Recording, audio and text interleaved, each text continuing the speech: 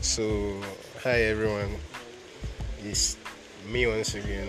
So, this evening I'll be talking about sports. Then, on sports, I would like to portray a very funny character in the world of sports. His name is Zlatan Ibrahimovic.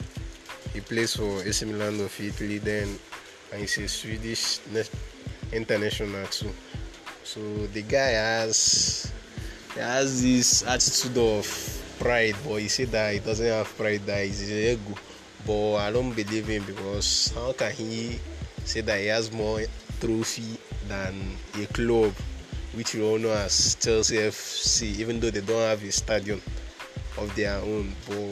And this morning he's actually saying that Messi have achieved more than PSG. Why he's a club legend at PSG, but still he never acknowledged the fact that he's a legend there.